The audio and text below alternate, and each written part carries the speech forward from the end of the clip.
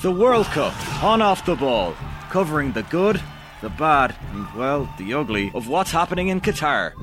Neymar can push the ball between your legs because he just sees things. Subscribe to the OTB Football Podcast feed now. The Lunchtime Wrap on OTB with Deliveroo. Food, we get it. Good afternoon, I'm Philip Egan and welcome to the OTB Lunchtime Wrap for a look at today's sports news on Friday the 2nd of December. The group stage finishes up at the World Cup today with games in Group H and Group G. Portugal and Brazil have already qualified, so there are just 2 places left in the last 16 up for grabs.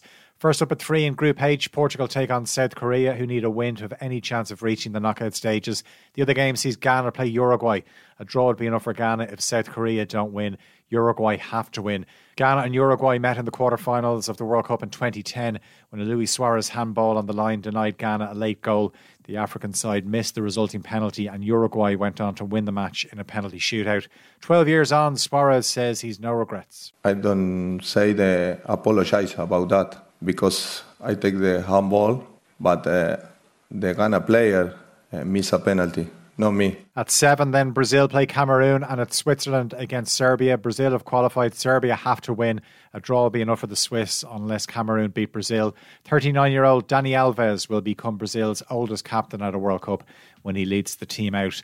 Ronan O'Gara's ruled himself out of the running to become the next head coach of England. The Munster legend admits there was contact from the RFU, but not a job offer, and he says he's no longer being considered for the role. O'Gara's set to sign a new deal with European champions La Rochelle, where he's contracted until 2024. His former Munster teammate Alan Quinlan told OTB-AM it's no surprise to see O'Gara being successful as a coach. He was effectively like a coach when he played because he spoke a lot at meetings and he always spoke for the reason of making the team better. You know, if we lost a game, he was very vocal in reviews, would pick you out and would be very honest and open in the way you played and stuff, but always kind of have an ability to tell you, you know, you can do better and I believe you can do better. So he always had that intrigue. The same way as Paul, you know, natural leaders that I would have been seen on a regular basis. You know, Paul had the same kind of ability to do that and really trying to get better all the time and a great standard as players.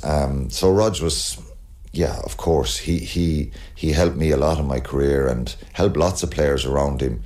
And, you know, turned up and did his job really well, had a high standard and got the best out of himself. Leinster and Ulster have named their teams for tomorrow night's United Rugby Championship clash at the RDS.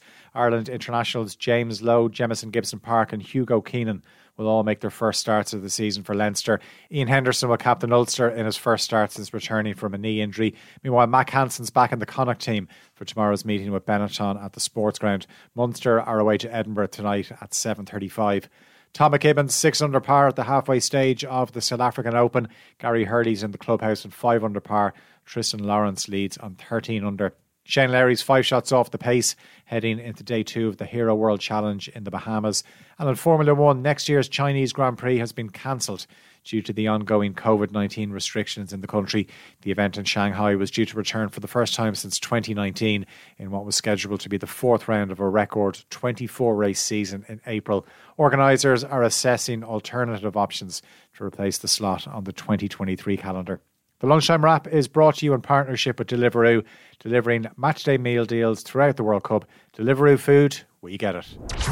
The latest sports news in a bite-sized podcast, the OTB Lunchtime Wrap, available every weekday on the OTB Sports app.